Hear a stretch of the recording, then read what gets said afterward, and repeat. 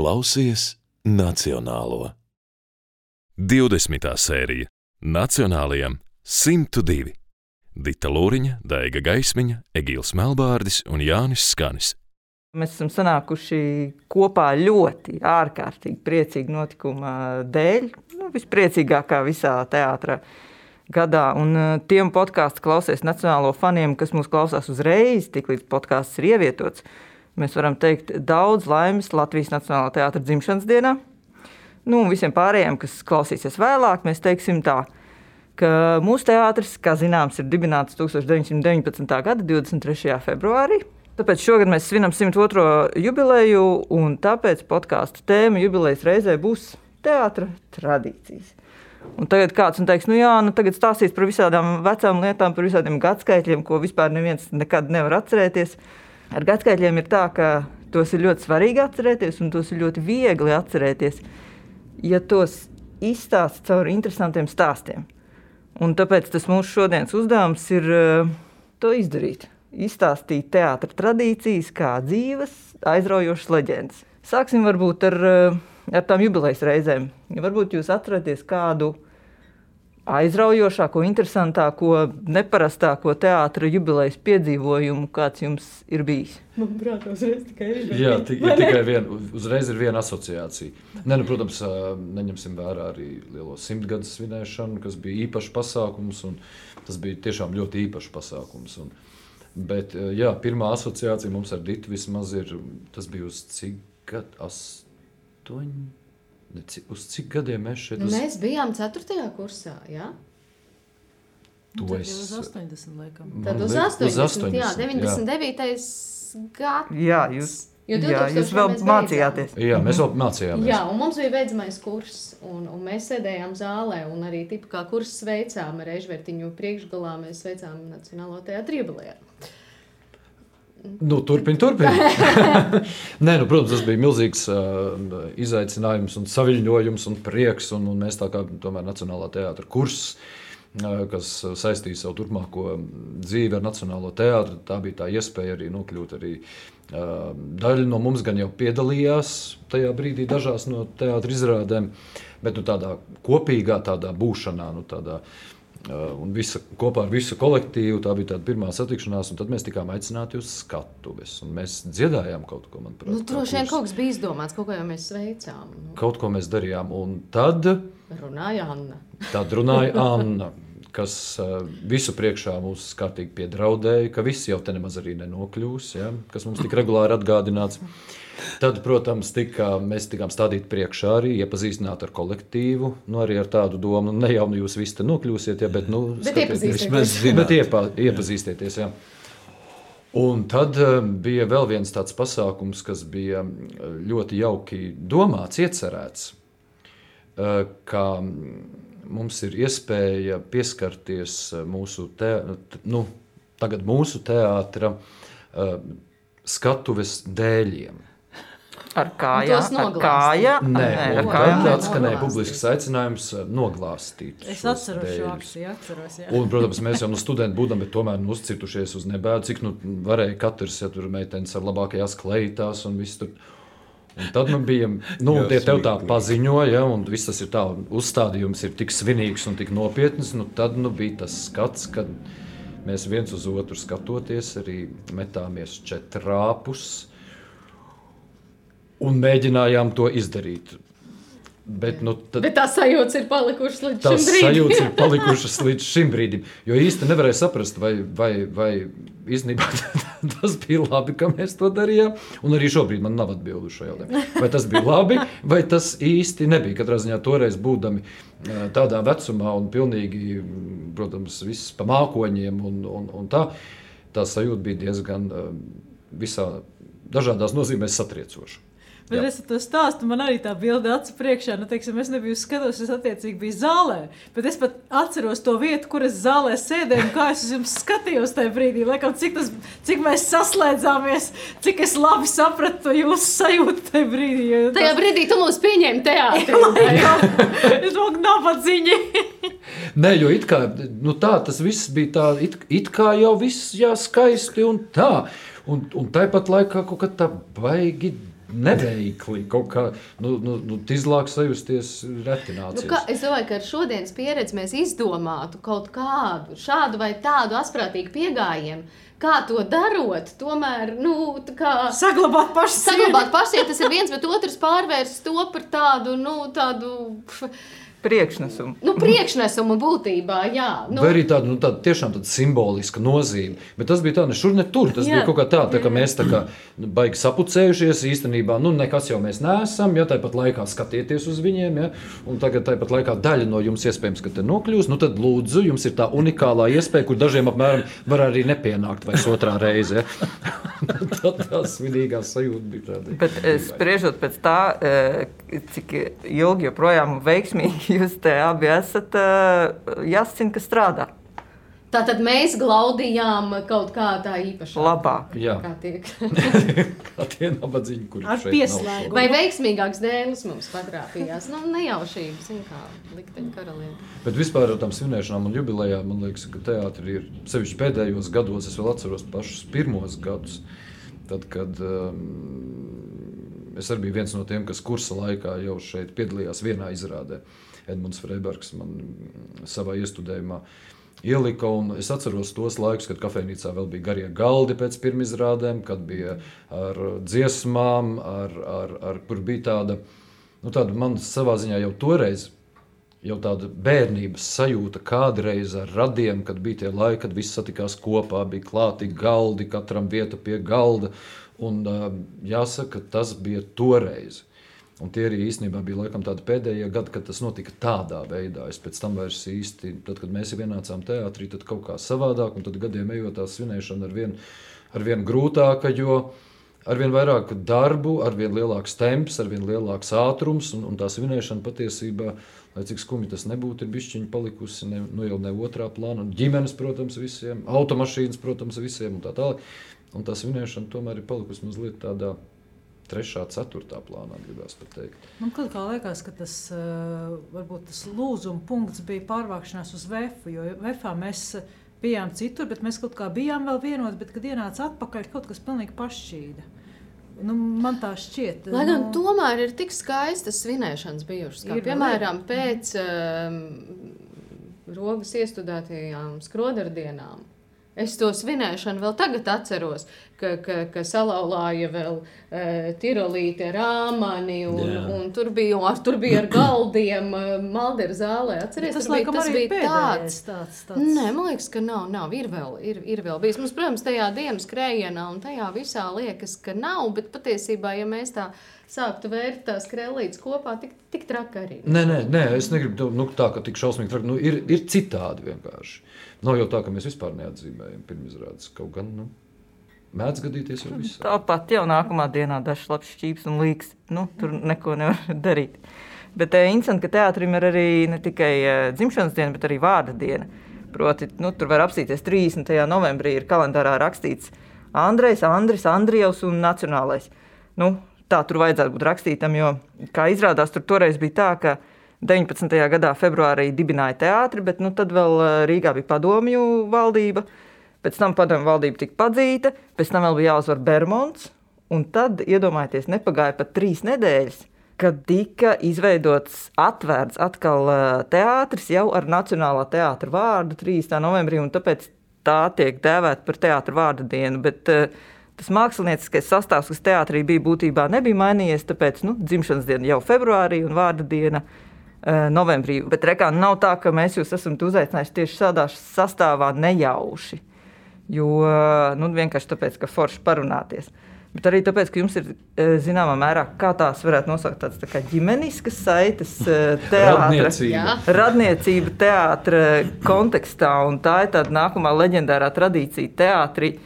Es zinu, ka ir arī citos teātros, bet man šķiet, ka mūsējā ir visvairāk tātad krustēvu, krustmāšu, tā pārmantojamības un saradošanās lieta. Pastāstiet, kas tas ir?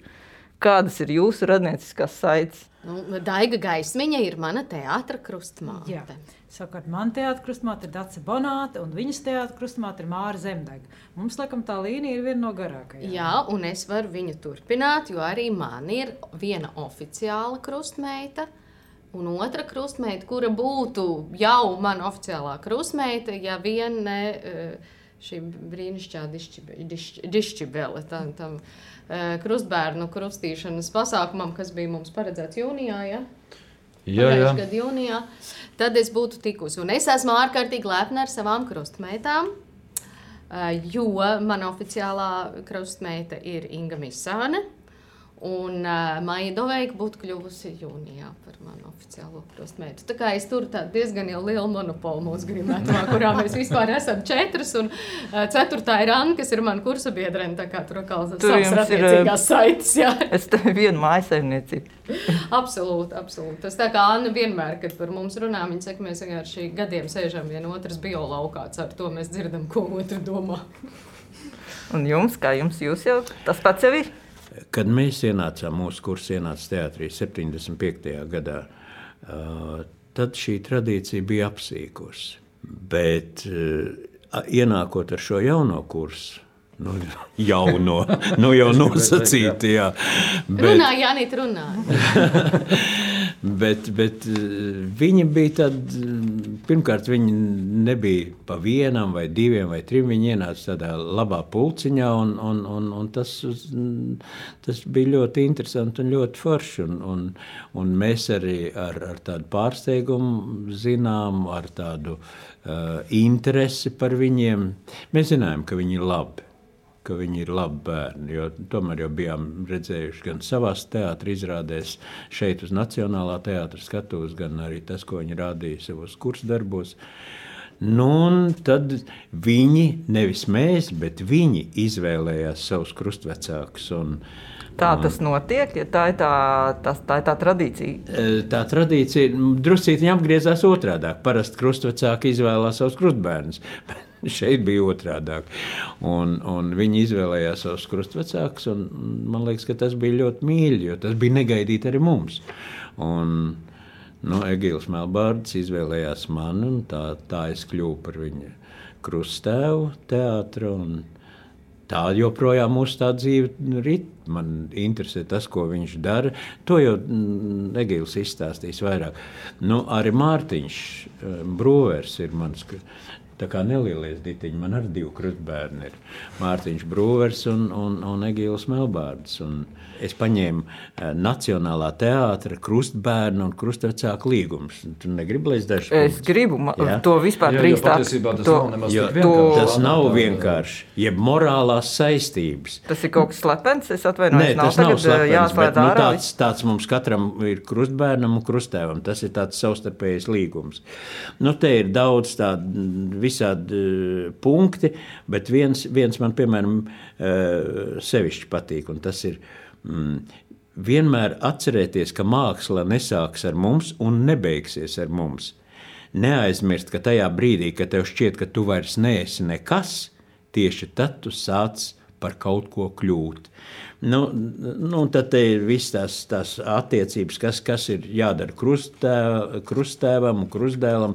Krusttēvam ir jāvaktē krustdēls visās dzīves situācijās. Krustbērnam ir atkal ar apbrīnu un cieņu jāskatās savu krusttēvu, un viņš nedrīkst, interesēties par savu krusttēvu ārpus teātra nodarbēm. Bet tikai to, ko krusttēvs dara teātrī. Egil, tu to visu smalkāk izstāstīsi, kā mums ir. Kā jums iet, jā? Kā jums tur iet? Patiesībā man liekas, ka vismaz man ir tā sajūta, un mums tā bija, un joprojām principā tā ir, ka teātrī pavada ļoti daudz laika. Un mēs pavadījām ļoti daudz laika, un savā ziņā tiešām tā teātra kolēģu tas kolektīvs izveidojas tā kā savā veidā tiešām par ģimeni. Un tā kā šī ir vieta, kur, protams, emocijas ir augstu vilni, tad par ļoti emocionālu ģimeni visdažādākajā veidā. Ar kaislībām, ar visu, kas principā ietilpst vienas ģimenes, tādas pamatīgas ģimenes, kā teikt, ietvaros ar saviem. Bet tāds itāļu.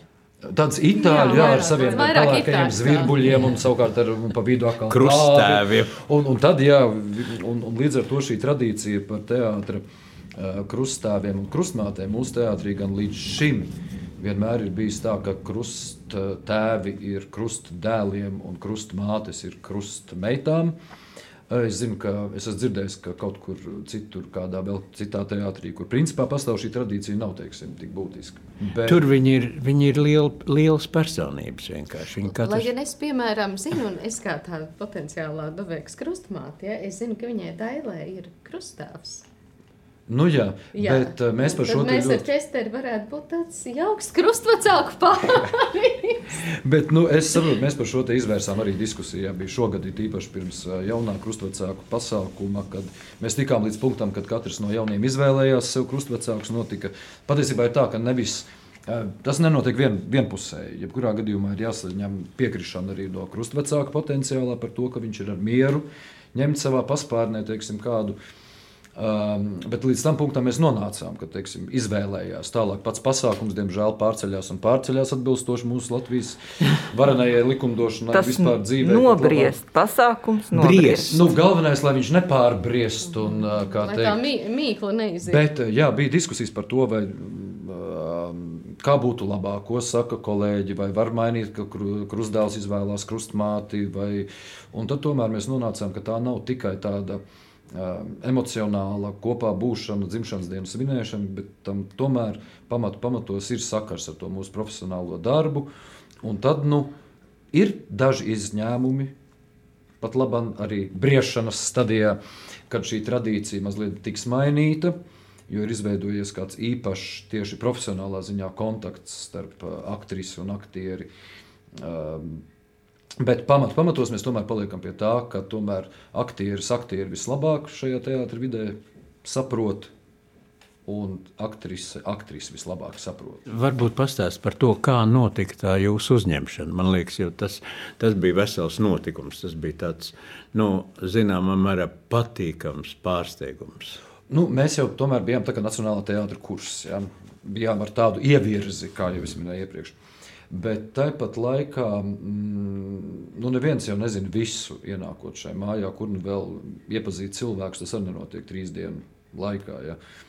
Un šādam namam, ka mūsu teātris ir pamatīga vēsture, ir pati būve, celtne, pat toreiz vēl bez piebūves, jau ir kaut kas ļoti īpašs. Un mēs nokļuvām toreiz, Dita var palīdzēs atcerēties, kur tik mēs nenokļuvām arī tīri telpu ziņā. Mēs nonācām tādos kaktos teātrī, par kur esamību vispār nestādījāmies priekšā. Nemaz nerunājot par vēl kaut kādiem faktiem, daļu, ko mēs zinājām par teātri, kas tika atsvaidzināti, bet bija arī ļoti daudz informācijas, kas ir tiešām šī te kolektīva iekšējā tā slēgtā zona, par kuru nerunāju toreiz, nerunā tagad, un es ceru arī nerunās turpmāk.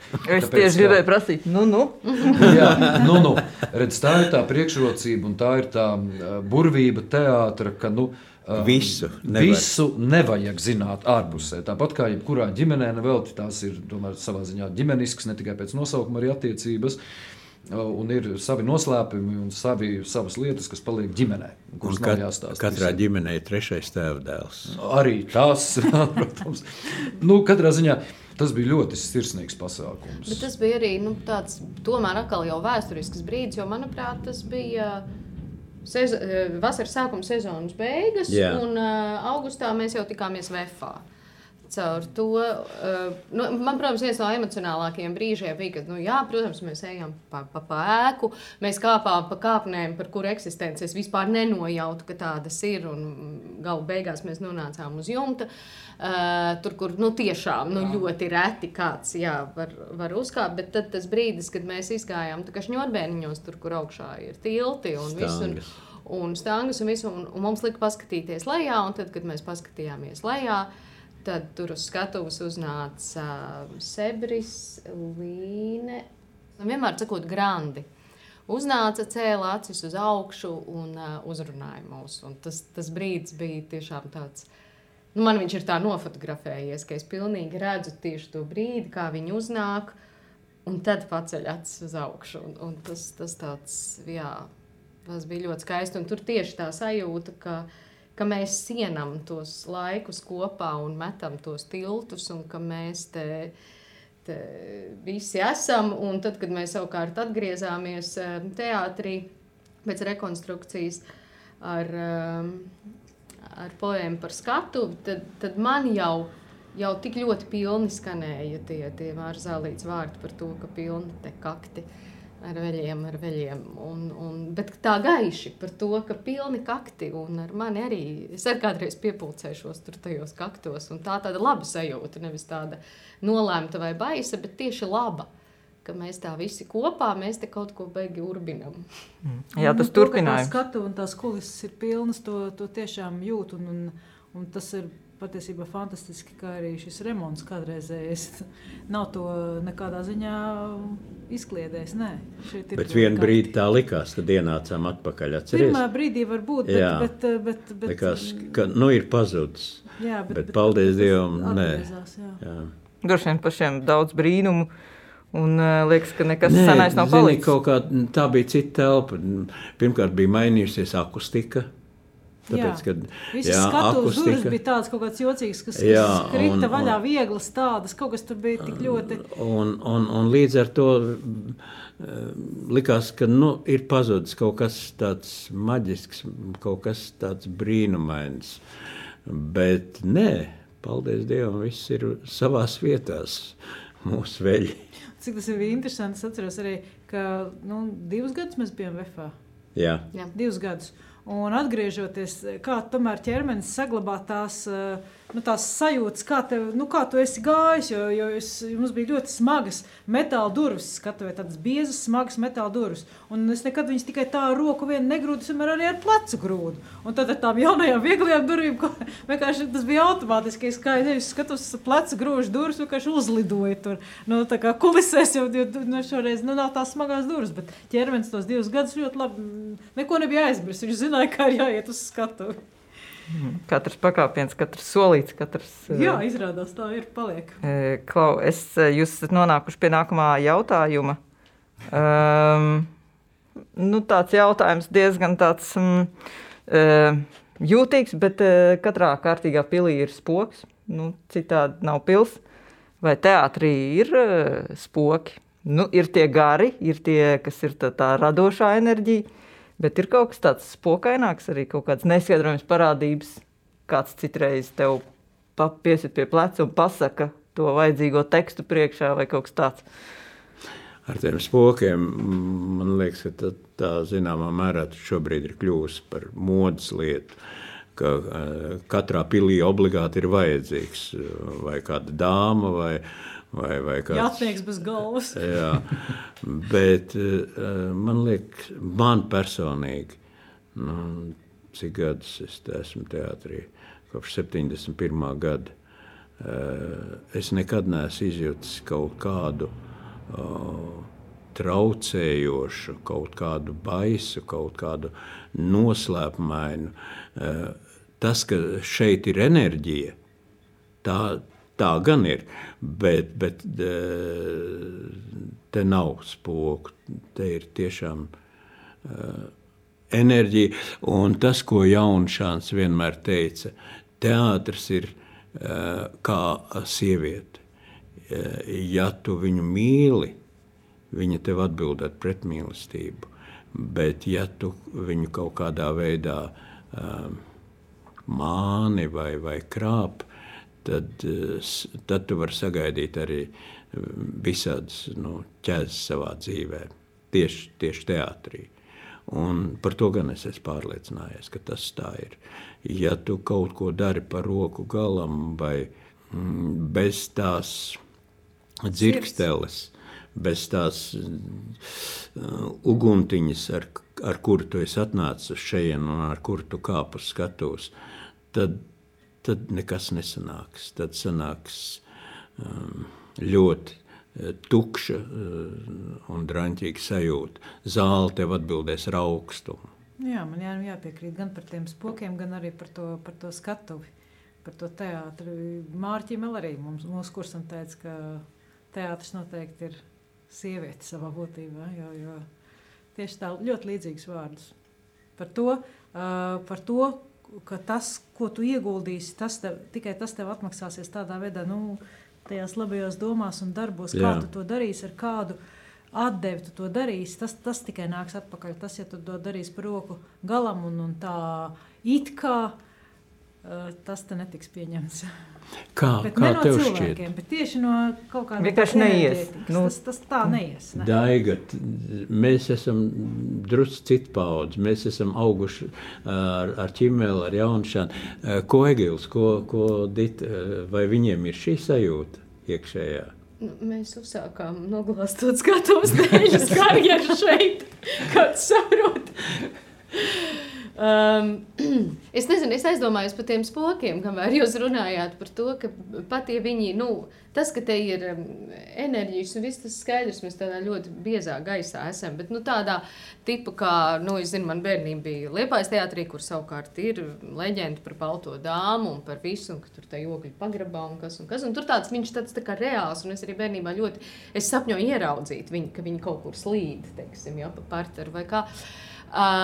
Bet šeit man ir tā sajūta, ka ja viņi pat ir, viņi nelien ārā, jo te visu laiku kaut kas notiek. Vienkārši nav mieres. Viņi nevar normāli paklīst ne pa kaut kurien, jo, tiksim, labi, ir dažādi periodi, bet tad mēģina pa naktīm. Tad ir bohēma. Un pat laikā, kad likās bohēma jau ir tā kā mazliet apdzisusi, es mazliet ķēros pie lietas un mazliet mēģināju to bohēmas garu atdzīvināt, un tad mums bija pēc dažām izrādēm jau tradicionāls ballītes, un kuras mērījās apmēram tā. No sākuma mēs sākam, ka mēs jutām, ka nāk apkopējas. Mēs mēģinājām nozust, kad viņas mūs neredz. Tad mēs jau vairs neslēpāmies un ļāvām viņām to dienu sākt, bet tā kā nededzināt gaismu tajā vietā, kur esam mēs. Un beidzamās ballītes mēs apkopējas jau pavadījām, jau viņas bija beigušas darbu. Tā kā, kur nabaga spokiem likties, un arī tā ir tāda, tie ir tādi, arī pat tās īstās foršās apkopējas, kas šeit strādā gadiem. Es mūžam atcerēšos, ka pēc manu jubilejas vakar bija jau saule bija augsta, un es biju aizgājusi uz Vecerīgas viesnīcu pavadīt Elmo Niganenu, kurš bija atbraucis. Un es atgriezos, un es saprotu, ka man līdz mēģinājumam ir stunda vai nepilna pie Sluckas 30 gadi. Un es atgriežos, un es esmu prom, cik es Elmo pavadīju, līdz Vecerīgai un atpakaļ. Un ir atnākusi brīnišķīgā apkopēm, visas puķas ir kātiņi nogriezti, sagrupēts, visa grimētava ir skaista.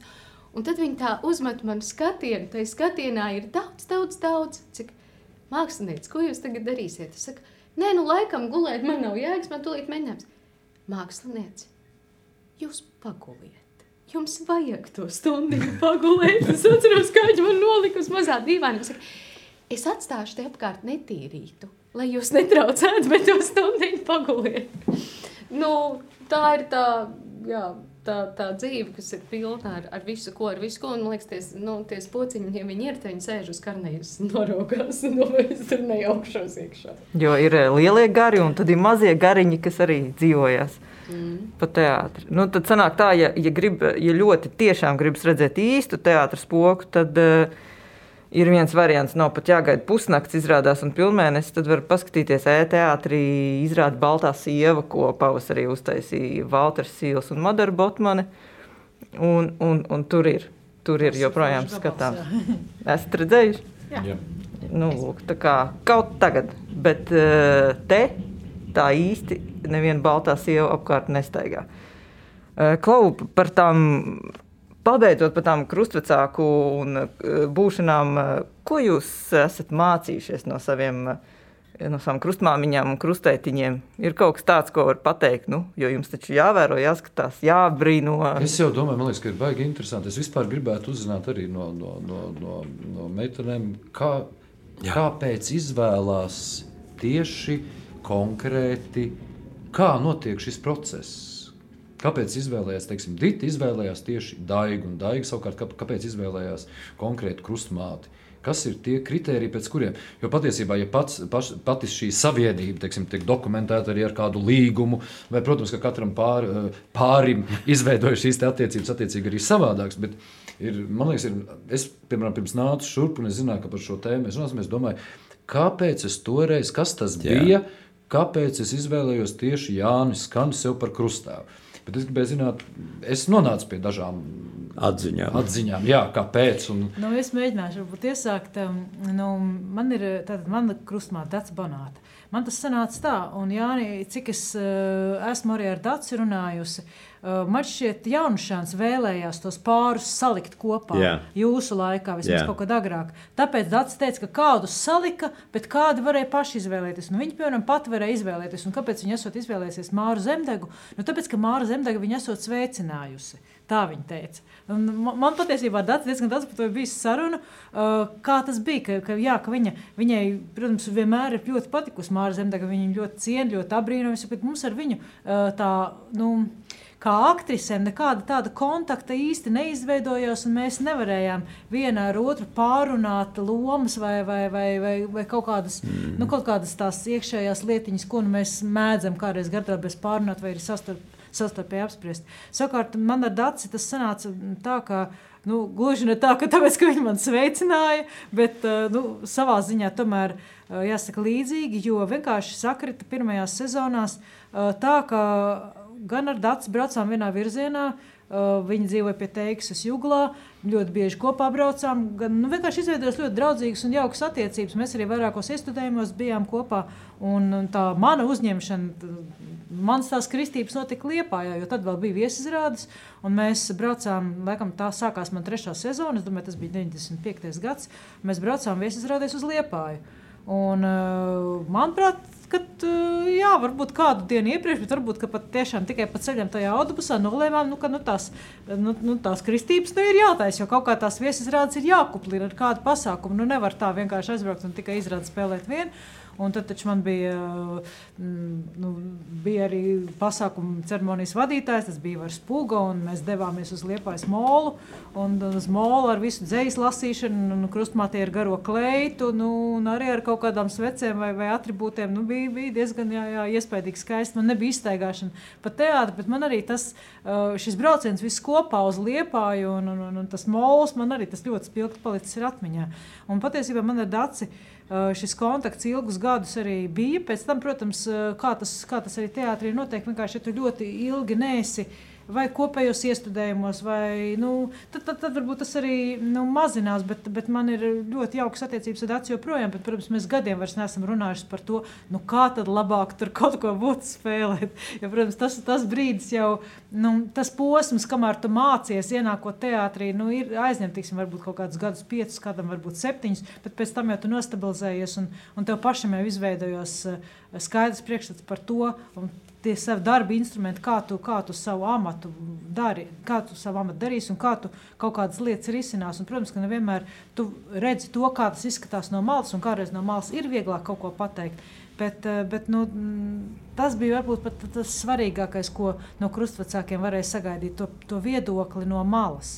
Tiksim, krustmāte paskatās savu krustbērnu iestudējumu, saka, mīļā, padomā par tādu vai tādu lietiņu. Tas ir tas vērtīgākais, bet manā gadījumā gan ar Daci tādas sarunas ir bijušas, bet īpaši mana garderoba bija savā ziņā īpaša, jo es zinu, ka Jaunušāns pat manu 4. garderobu ir par tādu zvērdārs nosaucis kaut kādā vai dusmu brīdī vai kā, jo tiešām, bet tur tomēr visas garderobas dāmas bija tās, kas nāca un skatījās viena otras pirmizrādes, pēc ģenerāla mēģinājums tā, lai laicīgi var kaut ko ieteikt vai pateikt un ļoti ieklausoties tajā, ko, teiksim, es saku, ko man teicis režisors, nevis tā nākotā viedokļa, ko tu tur dari, tas viss ir garām, tā ne, bet ko tad tev teica, ko no tevis prasīja, un mēģinot saprast un analizēt un palīdzēt, pilnveidot, palīdzēt, iemācīt domāt, iemācīt skatīties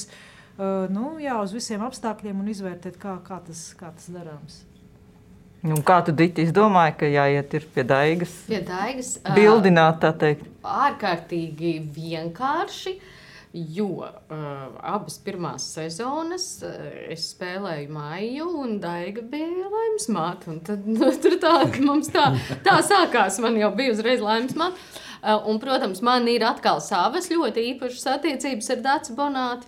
Un tad es sapratu, bet es jau nevaru visur viņu tā kā, ja? Un tad tā pēctecības lieta arī bija tāda skaista, kad tās pirmās sezonas, tas starts, tas sākums, tas tik būtisks, jā, kad vai tevi sveicina, vai tev spēlē Laimas māte ar visu no tā izrietošajām sekām, tā kā. Lūk, Laimas māte, tāpēc. Es esmu bārens, man nav ko teikt. Un kāpēc tu, Egili, izlēmi? Jānis nebija laimes māte man. Bet nē, es esmu ļoti priecīgs, ka toreiz tieši Jānis kļuva par manu krusttēvu. Un es par to daudz domāju. Un, manuprāt, mums ir kaut kādā ziņā ir līdzīgs skatījums ne tikai, teiksim, uz teātri, uz aktiera, teiksim, uzdevumiem un profesiju kā profesiju, bet vispār tāds skatījums uz dzīvi. Tādos lielos vilcienos mēs ļoti līdzīgi, manuprāt, skatāmies. Vai es gribētu skatīties tā, kā Jānis skatās. Brīžam atkal ļoti negribētu. Bet patiesībā man liekas, ka tas noslēpums slēpjas tajā, ka es saprotu, kā Jānis skatās uz apkārt notiekošo un arī uz dzīvi teātrī. Un viennozīmīgi tas primārais bija tā cilvēcīgā atvērtība, humora izjūta, gan dzīvē, gan uz skatuves, un azarts un prieks, ar kādu šajā profesijā var strādāt. Jo man jau labu laiku, jau fakultātes laikā bija aizdoms, ka šī profesija nemaz tik jautra nav, kā man visi mēģina iestāstīt. Un tad sāka mums baidīt, un tad sāka vēl vairāk, bet es jau tā savu prātu jau domāju, paga. Jo, tā kā es vispār teātra fakultātē jau nonācu pilnīgi no citas vides, absolūti, un man likās, kā te dziedu, danco, pie trakajiem, bet viss tādi pozitīvi, viss tik notiek, es domāju, labi, cik ilgi tas viss būs, ja. Kur ir āķis? Jā, kur ir āķis? Kur slēpjās tas āķis? Tagad jau ir skaidrs, kur tas slēpjās. Nepagāja 20 gadi. Jā, bet skatoties uz Jāni, man likās, ka viņš joprojām spēja saglabāt šo te azartu un šo te ārkārtīgi lielo pozitīvismu visā šajā, ja tā var teikt, gaļas mašīnā, kas ir tomēr arī teātris. Izklausās, ka teātris ir sieviete. Nākamais apgalvojums teātris ir gaļas mašīna. Arī sieviešu dzimtē. Arī. Kā mēs vēl nonākam? Un greizsirdīga. Ļoti greizsirdīga. Gan gaļas mašīna, gan sieviete. Jā. Pārvērš par gaļas mašīnu. Kad vajag? Ja. Kad nevajag. Kad nevajag. Klau, pie nākamā teātra simbola tāds ļoti zīmīgs Nacionālajam teātrim ir sava himna. Tā kā valstī gandrīz vai ir dibināšanas datums, ir arī himna. Lilijoma dziesma, man liekas, ka Jāni, tu biji klāt, kad Lilijoma dziesma, jeb oriģināla dziesma par karuseli no izrādes Lilijomas, ko 71. gadā iestudēja, ko vienkārši sarakstīja dziesmas izrādē. Lilijoma dziesma un vēl 4 dziesmas, un tad pēkšņi tā pārvēršas par himnu. Kā tu atceries, kad tas tā notika? Precīzi nevaru pateikt, bet izrādē man pat liekas, ka viņi tā tik ļoti nenoskanēja, cik vairāk noskanēja, tāpēc, ka tas bija tas motīvs, kas gāja visu laiku cauri, ka vairāk noskanēja tās meitenes dziesma. Akācija palaks, jā. Un fičūra dziesmiņa, ja, kas iela ir bez skruķa, un kas sestdien bez skuķa, ka tās, bet šī dziesma, viņa kaut kur aizgāja. Tad, kad sākās teātra dienas tie pasākumi, ja, uz Domu laukumu, un tad viņi tā ļoti, ļoti labi aizgāja, un viņi iekustināja gan teātri, gan cilvēks skatītājs.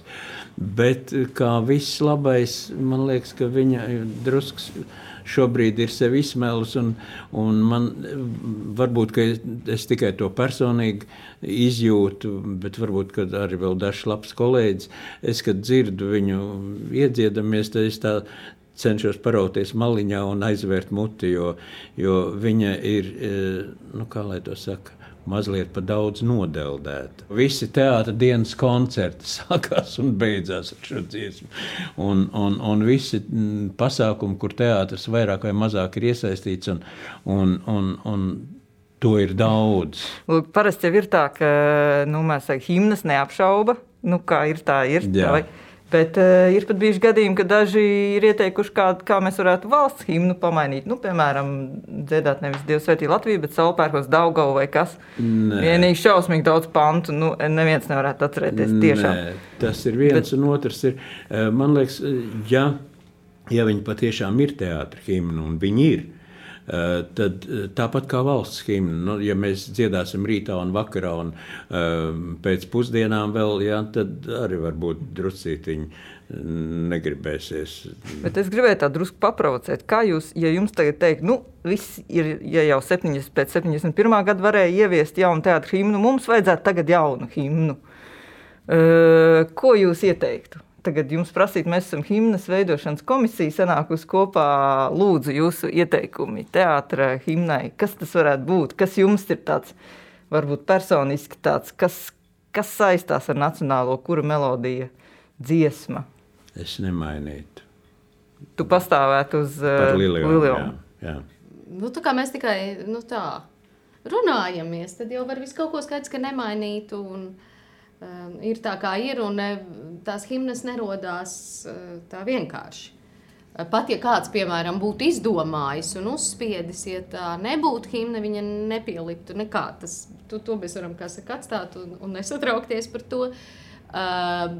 Bet droši vien, ka šobrīd, ja man prasa, es izvēlētos kaut ko no poēmas par skatuvi. Jā. Droši vien, kad izrāda beidzas no garderobes ārā apvelt mēteļi. Jā. Piedod, Māra Zālīts, neatceros precīzi šalles un jakas. Un, par to, ka vispār dārā tikai cilvēks ir palicis tur pie letes. Un leta kā skatu, kā teātris. Ārā iziet tikai virsdrēbes. Vēseli paliek teātrī. Tad par to es laikam varētu iztēloties kā tādu motto. Jā, tā ir ļoti skaista dziesma.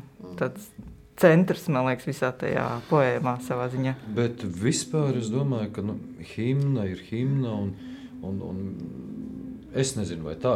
No vienas puses ir dzirdēts, ka visos laikos ir bijis tā, ka nāk iekšā jaunie, un tad notiek tā kā revolūcijas vai vēlme uz revolūciju un citādi domājoši, un tad viss pa gaisu, un tad viss kaut kas notiek, un idejas lido pa gaisu, tad tieši tāpat kā, kad mēs ienācām. Viss ir jāmaina. Ir jāmaina viss. Un viss ir sapelējis. Tagad tikai sāksies. Jā, tagad tikai sāksies. Mīļie draugi, ir arī. Tas ir, un tas nekad nebēd, tas ir ciklis. Bet tas ir forši. Jo nevar salikt, ja nenāks un negribēs graut, un nemaz tāds īstās veicienums nevar tā sagraut. Ja negraus un kā neārdīsies uz priekšu citur, tad tas viss beigsies. Nē, tas ir viennozīmīgi, bet man liekas, ka šeit arī himna ir viena no tām sadaļām, tāpat kā teātra kolektīvs. Un tradīcijas, tas ir tas, kas apvieno to pagātni, to vēsturisko ar šodienu, un tālāk mēs ejam uz nākotni.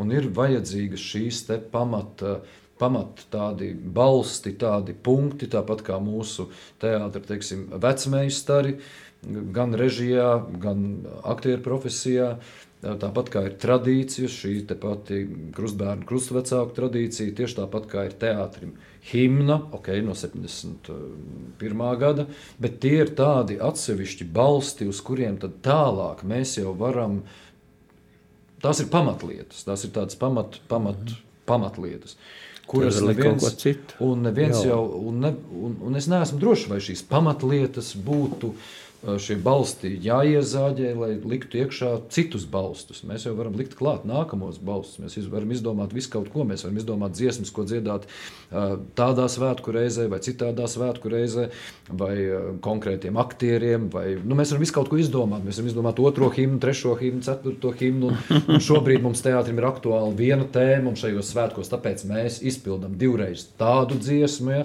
ja kolektīvam tā ir būtiski. Tas to neizslēdz, bet ir kaut kādas tādas, nevēl tā ir tā kā himna tomēr.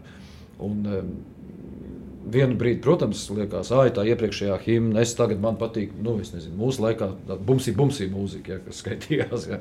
Man patīk bumsī, un kas tad tā tur pa dziesmu no kaut kādas izrādes, kaut kad tur bijusi, tagad taču vajag tā un tā. Paiet kaut kāds laiks, tu tā domā, bet tas ir no tā laika. Un šobrīd man arī ir mainījusies jau muzikālā gauma, vēl kaut kas ir mainījies, es jau savādāk skatos, nāk jauni atkal ar kaut kādu savu, Bet ir tādas lietas, un viņi jau, viņi tur ir aizmugurē, un tas ir skaisti, ka tādas ir, un ka par to runā, un arī par to, ka atnāk jauni un saka, šitas ir jāmaina.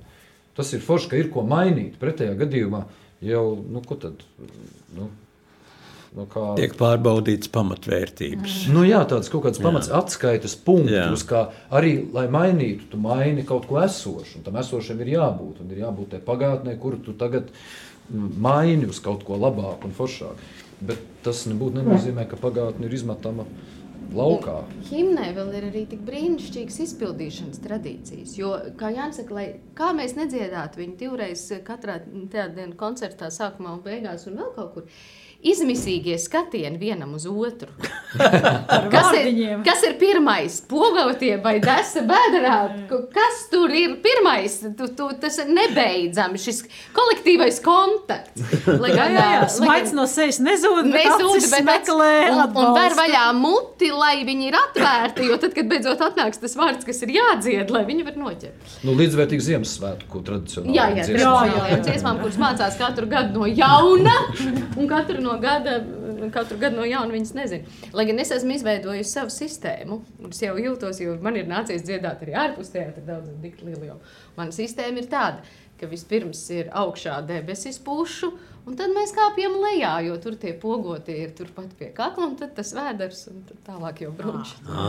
Cik tu gudrais. Jā, es izveidoju sistēmu, lai mani nevar nogāzt no kātiem.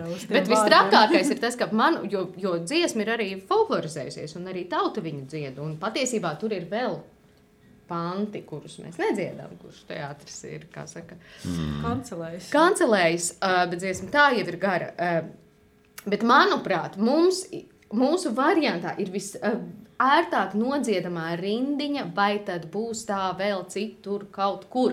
Visloģiskāk un vislabāk uz notīm virsū un izdziedam. Bet kori dzied savādāk, un ja kādreiz nāks ar koriem dziedāt, viņus nepārmācīs. Ir pašam jāizmežģa mēle un jāiemācās, un pie tam vēl iekšējais sašutums. Tā ir mana teātra himna, un man vēl ir jāpārmācās sūdīgāks variants. Kas tad tas tāds būs? Par balstiem Egils ierunājās. Tātad, ir daudz zinām balsti. Ir vecmeistari, ir vēsture, ir publika, milzīgs balsts, talants pašu, bet tad teātrim ir vēl tāds ļoti redzams balsts. Patiesībā 2. Atlanti. Es gribēju pajautāt, kā sauc teātra Atlantus? Jo, kaut kā tā, viņiem jābūt kaut kādiem vārdiem. Tādu vēl nav. Mēs tos varam izdomāt tagad. Man liekas, ka viens noteikti varētu būt Kārlis. Kārlis? Bārdainais vai gludiskūtais? Nezinu, jāiziet ārā, jāpaskatās. Kuram vairāk? Kurš vairāk pēc Kārļa izskatās? Kārlis? Tas ir pēc Kārļa Reiera? Vai? Nē, es domāju, ka... Pēc Sebra un kaut kā vēl vispār. Lai gan es Briedis. Jau domāju, ka... Vajadzētu Uldis un Ģirts gan ļoti labi. Arī dzaņā. 2 Atlanti. Uldis un Ģirts. Saprot, ka es nepārāk kāpju pagātnē apakaļ, bet... Jo es pēkšņi iedomājos, jo vajag jau pāri. Vajag, jā. Viņi ir vienmēr kā tandēms tomēr gājuši. Tad gan, jā, tā gan. Jo visus citus nāktos, tā sakrustot, tur kaut kā baigi tos bija, bet tur ir, simboliski viņi jau pārstāv arī Kārli un Alfredu. Noteikti, jā. Nē, vēl viņš var būt viens ir Jānis un otrs ir Ainis, var arī tā. Kārlis un Alfreds, jā. Alfreds, mans briedīts, Jaunšans. Vai Als un Freds. Alfreds un Fredis. Tātad varianti ir, katrs var izvēlēties sev tuvākos. Vēl ir arī pirmie vārdi un otrie vārdi, vēl uzvārdus var izdomāt. Bet man katrā ziņā ļoti, ļoti patīk, ka viņiem tās cepurītes parādās. Uz Ziemassvētkiem. Jā, tā ir lienīte. Man tā patīk, tik skaisti. Bet vajadzētu viņiem izdomāt tomēr arī tos ozolu lapu vainagus, varbūt arī var kaut kā uzmānīt. Bīģis lapu, tu domā, jā? Bīģis lapu arī. Un vainags uz Jāņiem, jā. Protams, tā īstenībā ļoti labi ideja. Tagad to nedrīkst vairs, tas ir pateikts, to nedrīkst vairs atmest. Ir teātri un tās kopīgās tradīcijas, un tad ir individuālās. Varbūt ir kaut kas tāds, ko jūs varat atklāt, kas ir kaut kas tāds, ko jūs paši esat savā praksē izveidojuši, ko jūs iedomājaties, pirms kāpjat uz skatuves katru reizi, vai kad ienākat pa teātra durvīm, kaut kas tāds savs rituāls. Man ir no tās pašas jau pieminētās, mēs šodien kavējamies tādās atmiņās arī no tās pirmās izrādes, kas bija 40 karāti šajā teātrī, kur es 3. kursā, man liekas, es biju tad, kad kaut kā tā tas sanāca. Vai pat 2. nebija. Nu, vienmēr sakot, vēl fakultāte nebija pabeigta. Un es atceros, man tā bija arī pirmā izrāde, kuras laikā, nu, pirms kuras es biju saslimis, bet es nācu un spēlēju kaut ūdensplūdi. Es atceros, man bija 40 grādu temperatūra. 40 karāti, 40 grādi. 40 karāti un 40 grādu temperatūra, jā. Un man bija ļoti neliela tā lomiņa, bet man ļoti, protams, būtiski, jo galā pirmā tā. Un es atceros, ka bija viss man acīm priekšā, viss bija sarkans, tāpēc, ka visi tie prožektori, es neredzēju vairs neko, bija vienkārši sarkana gaisma. Un tad tas pagāja, un it kā, nu, nākamreiz es jūtos jau, nu, izārstējies, izdaktarējies, es aizēju un stāvu kulisēs pirms izgājienu. Un, bet tiešām loma bija ļoti liela. Man, kad nāca draugi, kas no iepriekšējā mācību iestādēm, man kursa biedri teica, nu, kad mēs tev redzēsim, kur tu tur esi, kā mēs tev ziedus nodesim. Es saku, jūs varat droši mest no otrā balkona. Kamēr nokritīs, es jau būšu nogājis. Man apmēram tik liela tā loma bija. Bet toreiz bija tā, ka, jā, es stāvu kulisēs, tagad tūlīt ir uzgājiens. Un tādi nervi. Un es stāvu, un es domāju, pat fakultāti priekš kam man to vajag? Nu, kurš mani spieda? Priekš kam? Es pirms tam normāli strādāju, mācījos pilnīgi citas lietas, dzīvoju kā cilvēks. Te kur man ir? Kur vispār ienāca prātā kaut ko? Un tagad es bojāšu nervus sev šitā. Visu atlikušo mūžu priekš kam? Un tad vienā brīdī saņemies, hops un aiziet. Un tad kopš tā laika man vienmēr ir bijusi šis te jautājums, ik pa laikam uznāk tā galva, bet tev ir arī atbilde. Nu, ja nepatīk, nedari. Es līdz tam vēl neesmu nonācis. Tu vēl neesi līdz tam nonācis. Bet es sev esmu tā, ja ir tik slikti, cik slikti man bija toreiz stāvot kulisēs pirms tā izgāja, ja ir tik slikti, un vai tiešām ir tik slikti, nu tad priekš kam to darīt? Nu tad nedari. Un tagad tev ir viss iespējas, tev vairs nav tur nevienam jāatskaita, tev nav nekādu, teiksim, kaut kādu. Es gribu tev turpināt. Man ir tieši tādas pašas izjūtas. Nu, tagad jau man ir diezgan daudz gadu. Bet tas nemainās, cik es saprotu. Tas nemainās. Un vienmēr kaut kur uzstājoties, nu, ne teātrī, bet ārpus teātra. Cilvēki redzot, ka es esmu ļoti uztraucies, ja? Jautā, vai tad tiešām jūs mākslinieki tik daudz gadus esmu spēlējis un joprojām uztraucaties? Es saku, ka tas nebeidzās un es neesmu atradis pret to zāles, un mans vienīgais mierinājums ir tāds, ka tajā brīdī, kad es vairs neuztraukšos, tad man ir jāiet projām no teātra. bet nu, pagaidām es uztraucos. Nē, tas ir. Man ir bijis arī tā, ka es pēkšņi jūtos, es neuztraucos. Tad es sāku uztraukties, ka es neuztraucos. Jā, un tad vismaz tas ir visstrākākais. Jā, un tad ir nākamā stadija. Ka tu noķer krenķi par to, ka tu neuztraucies. Kaut kas nav ritīgi, jā.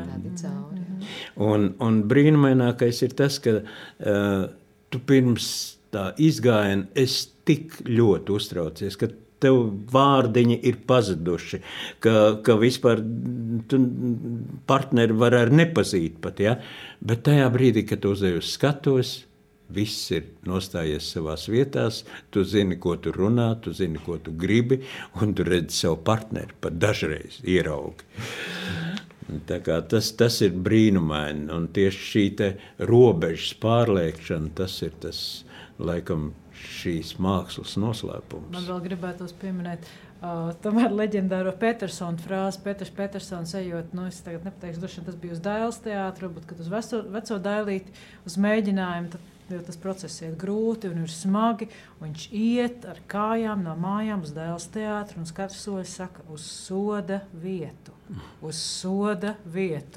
Un tas ir ļoti pazīstams sajūtas, ka ir tas smagais mēģinājuma process un ļoti negrūti. Bet tad, kad tu atver tās teātra durvis, atcit to savu lodziņu vaļā, kaut kā pamazām un aiziet. Nemaz nerunāju par to mirkli, kad es uzkāpsu uz skatuves. Un ir jau arī pretējais.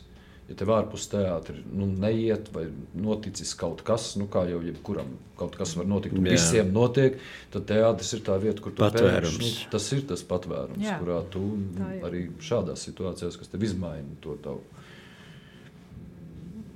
pašsajūtu. Jā. Un patiesībā turpinot to, ko tu iepriekš teici, mums, jo mēs kā kurs dziedājām, izrādējām skaistā lēdija, kalpus un visu skolu, un Gaismiņa spīdēja pašā centrā, bet mums ir no tā laika palicis teiciens, ja man te nepatiks, es te nepaliks. Ja? Un tieši Daigas intonācijā mēs viņu dzirdam, mēs arī lietojam. Un ļoti bieži. Un otrs bija, es jau nav nekāda ciļķa. Kaut kas tāds, bet galvenais ir tā intonācija. Es jau nav nekāda ciļķa. Nu, tā kā, jā. Tad, acīm redzot, joprojām kaut kas mums tur. Nu, tātad teātrim himna ir, dibināšana ir arī karoks. Ir Nacionālā teātra karoks.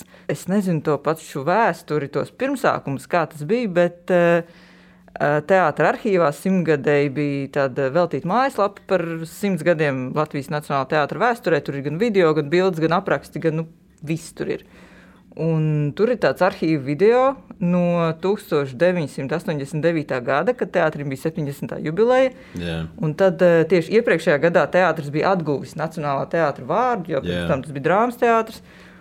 Un tajā 89. gadā, 70. teātra dzimšanas dienā, tika atjaunots un iesvētīts Nacionālā teātra karoks. Un tas bija atmodas laiks, tur viss bija skaisti, brīnišķīgi un patriotiski, un viss bija iedvesmoti. Un tad tajā jubilejas dienā tas viss sākās ar tādu milzīgu, priecīgu gājienu no teātra uz brīvības pieminekli, nolikt ziedus, protams, bija Kārļa Sebra uzruna un dziesmas un viss. Un šajā arhīva ierakstā ir tādi brīnišķīgi kadri, ka to atjaunoto Nacionālā teātra karogu nes, protams, neviens cits kā Jānis Skanis. Jā, visam gājienam pa priekšu ar karogu, un tad visu laiku pie pieminekļa. Es pieļauju, ka beigās tas bija diezgan grūti, jo karogs ir diezgan smags un pasākums bija garš. Tāpēc tika izvēlēts Jānis. Tāpēc tika izvēlēts. Un droši vien vēl citu iemeslu dēļ. Tu atceries to 89. Es atceros gan tās noskaņas, kas valdīja gaisā, tās bija tik priecīgas, tik ticīgas, ja, ka sāksies jauna dzīve, ka notiks tik daudz, kas labs un brīnišķīgs, un šis teātra karoks, tas bija baigais gods, kad man uzticēja viņu nest, un es biju ļoti priecīgs un laimīgs. Bet tā apkārtējā, tā valdošā sajūtas, nevis noskaņa, bet sajūtas, kas cilvēks, zina, kā tagad saka, ja, ka cilvēks cilvēkam brālis, draugs un biedrs, ja, tas patiešām tā bija. Tu uz ielas pilnīgi svešs cilvēks sasmaidies, tu saprati, ka viņš ir tavējis un tu esi viņējis. Tas, protams, ir aizgājis un tā tam ir jābūt, bet šādi brīži, viņi ir skaisti tāpēc, kad viņi ir tik reti. Varbūt reizes 100 gados.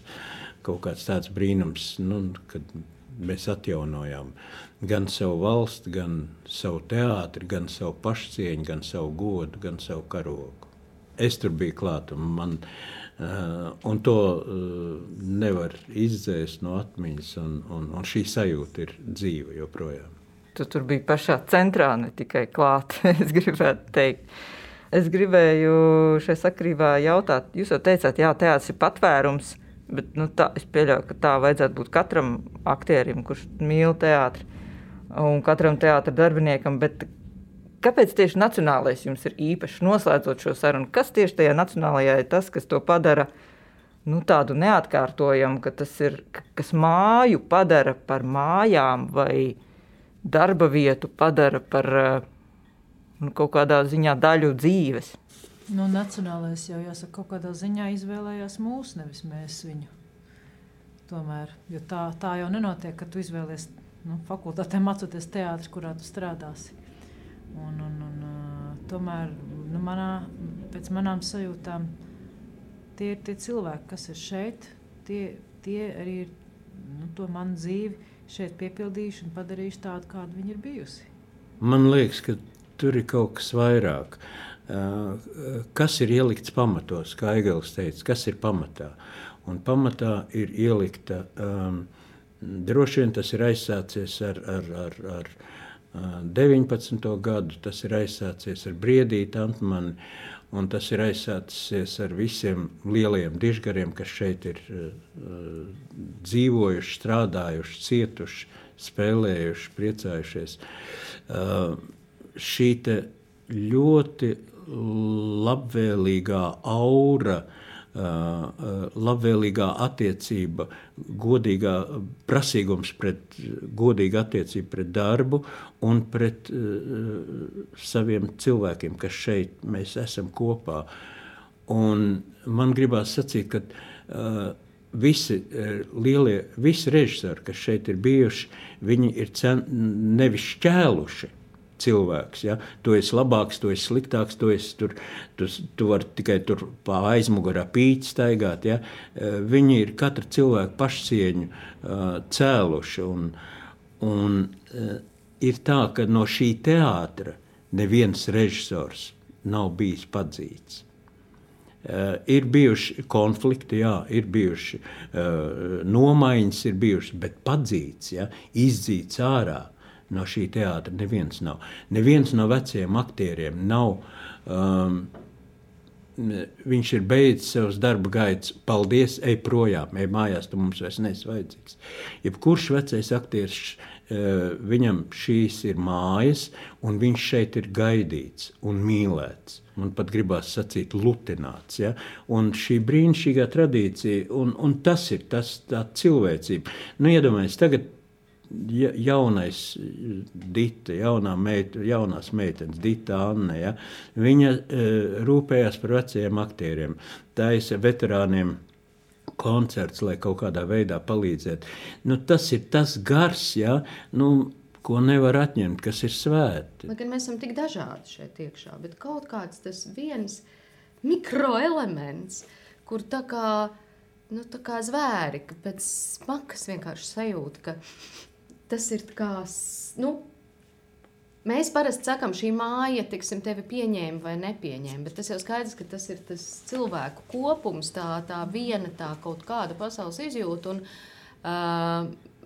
ir tā, ka ir jau arī tādi, kas tā kā iziet cauri. Jā, bet ne viņam, kas slikts, ne mums no tā, kas slikts, bet ir skaidrs, ka nav tā sakritīgā mikroelementa, ka tā kā viņš tā kā izslīd cauri. Šeit paliek tomēr tie, kuriem ir kaut kāda tā viena asinsrite kaut kāda, jā. Pie tā visa, kad mēs esam ārkārtīgi dažādi un brīžām mēs varam traki palikt ar to, kā tu vari domāt tā un tik ļoti savādāk kā es vai vēl savādāk kā Anniņa, Minniņa un vēl kāds. Manuprāt, tas arī ir pateicoties tam, ka mēs joprojām esam repertuāra teātris, mēs joprojām esam trupas teātris, kas arī savā ziņā ir tradīcija. Un caur to, manuprāt, tieši arī mūsu teātris ir īpašs, cik es līdz šim esmu informēts par citiem teātriem, ja, kur dažādi mēdz būt, un tas ir tikai normāli, ka ir dažādi, bet mums vienmēr ir bijis izteikti trupas teātris. Un tā ir ļoti būtiski, no malas varbūt šķiet tāda sīka nianse. Tāpat laikā tas ir ļoti būtisks, sevišķi mūsu profesijā, mūsu vispārējā situācijā, tas ir ārkārtīgi būtiski, ņemot gan finansiālos apsvērumus un tā tālāk, un tā joprojām, un tā tālāk. Ja. Bet īpaši šai profesijai, kur tas novērtējums ir ārkārtīgi nepieciešams, kur elementāri tev ir nepieciešams interesants darbs, primāri, jo šeit joprojām neviens nestrādā naudas dēļ. Tas nav tas gadījums, un tas var likties dīvaini, un tas tā droši vien arī ir dīvaini, bet jebkurā gadījumā viss nosaka šis te materiāls, ar ko tu strādā, loma, pie kuras tu strādā, režisors, ar ko tu strādā, plus kolektīvs, ar kuriem tu kopā strādā. Un tas, ka jebkurā mirklī praktiski tu varbūt mainītās lomās ar saviem kolēģiem, tā ir būtiska nianse. Un ir, protams, kā visur ir tīpaši tik ilgu laiku pastāvošā teātrī ir dažādi laiki un ir dažādi mēģinājumi, un ir kāds cenšas iecentrēties vairāk, cits var sakot, viss jau notiek, kā tam ir jānotiek. Bet šai mājā kaut kā vienmēr ir izdevies šo te cilvēcisko, profesionālo attiecību kaut kā visu laiku noturēt tādā foršā līdzsvarā. Citu, es tikko atcerējos, klausoties jūsos, ka es noformulēju vienu lietu, kas ir pazīme, kas ir mana pārliecība un mans tulkojums. Kas ir tas riktīgi foršais, vienojošais, ir tas, ka šeit es varu būt riktīgi dusmīgs uz kolēģi un vispār nepieņemt viņa darba stilu un vispār nepiekrist visos punktos. Bet šeit, ja kāds no kolēģiem pēkšņi izrauj, tā kā profesionāli, tieši kruta viņš dara tieši šo lomu vai vienalga. Ir tas brīdis, kad viņš, lai kāds preteklis un kretīts viņš ir bijis mēģinājuma zālē, un lai kā tu būtu personiski uz viņu dusmīgs, visi tā kā iekšēji paceļ rokas un apmēram paklanās. Tu šoreiz mauc tā, ka es atkāpjos un es tev varu aplaudēt. Un tas, ka, manuprāt, tai iekšējajā vērtību sistēmā, tā profesionālā veiksme vai izaugsme vai darbs, tā varēšana, tas tavs brīdis, to neapstrīd un to neapēno ne ar kādām mazajām lietām. Pēc tam apmēram aiziesim ārā, izkausimies, ja mums ir kaut kas nenokārtots vēl par kaut kādām attiecībām. Bet tā absolūti cieņpilnais, tu šobrīd mauc, šobrīd ir tavs brīdis un tā cieņpilnā tāda, ka mēs novērtējam, ka nav, mūsu teātrī kaut kā nav tās aizslēpiens aiz tā, ka, jā, bet viņš tomēr ir slikts, tur tāds vai šitāds, labi, varbūt šoreiz paveica, bet tas nav svarīgi, ne, tas ir svarīgi. Tas attaisno jebko, tev piedod jebko, tenī brīdī, kamēr tu kā mauc profesijā. Un tā ir baigā vērtība, un to, protams, es noformulēju un novērtēju tajā brīdī, kad es sastapos ar pilnīgi citu iekšējo vērtību sistēmu. Un es ļoti, ļoti samulsu. Un tad es biju spiesta šīs koordinātas izlikt, jo es sapratu, ka es dzīvoju citā koordināšu sistēmā, man kaut kas nav izprotams. Tāpēc man vajadzēja vārdus, lai es pati dzirdētu, kas ir tas, ar ko es sastopos. Jo tā ir vēl viena lieta, jā, tā ir ļoti būtiska lieta, jo arī pat varētu šķist arī, spēlmaņu nakts vai, skatītāju skaits zālēs, vai, kas, protams, ir ļoti būtiski un svarīga lieta, bet šeit ir tāda baigi interesantā lieta šajā kolektīvā iekšienē, ka ir arī vēl tāda neatkarīgā kaut kāda vērtību. Tā profesionālā vērtēšana notiek, tā savstarpējā. Iekšējais barometrs. Jā, tāds iekšējais barometrs. Nesarunāts, te nav tā, ka apspriežās. Nē. Un tas ir bijušas izrādes, kas netiek, publiski ārkārtīgi novērtētas, kur negāžās, ļoti daudz skatītāju, nenesās uz šeit. Kritiku uzraksta nepārāk. Vai kritika nepārāk uzraksta. Un vienā brīdī pēkšņi es pats esmu bijis tādā situācijā, ka kolēģi saka tieši to, ko es domāju, bet viņš taču tur šaujās nost uz tās skatūs, un viņš ir pelnījis, viņam būtu jābūt. Un tas nav tā sarunāt, un tas nav jāpārliecina. Vienkārši ir, kas spēj tādā kopskaitā, pēkšņi ir tāda kopīga vērtēšanas skala pret to. Tā vērtības sistēma kaut kāda tāda, ka tu spēj novērtēt to kolēģi šajā konkrētā. Mēs spējam priecāties viens par otru, un jau otram izdodās, prieks ir lielāks par skaudību. Protams, ir kaut kāda arī profesionāla skaudība, un tā ir jābūt. Tāpēc, ka es arī gribu labi spēlēt, es arī gribu, lai man izdodās, ja? Bet prieks ir lielāks par to mazo skaudības lādiņu. Un tas mazais skaudības lādiņš, tas ir tas vēlniņš, kas dzen uz priekšu. Uz šīs uz priekšu dzenošās nots mēs arī beigsim. Un, es domāju, daudz baltu dieniņu, daudz gandarītu skatītāju, daudz brīnišķīgu izrāžu, daudz priecīgu aktieru un daudz laimes dzimšanas dienā. Paldies. Daudz darba. Visiem. Un daudz naudas. Daudz darba, daudz naudas, daudz publikas. Un tā, lai viņi var sēdēt stāvgrūtām viens otram klēpī. Un lai viņiem patīk tas, ko mēs darām. Viņiem būs patikt. Maza atšķirība.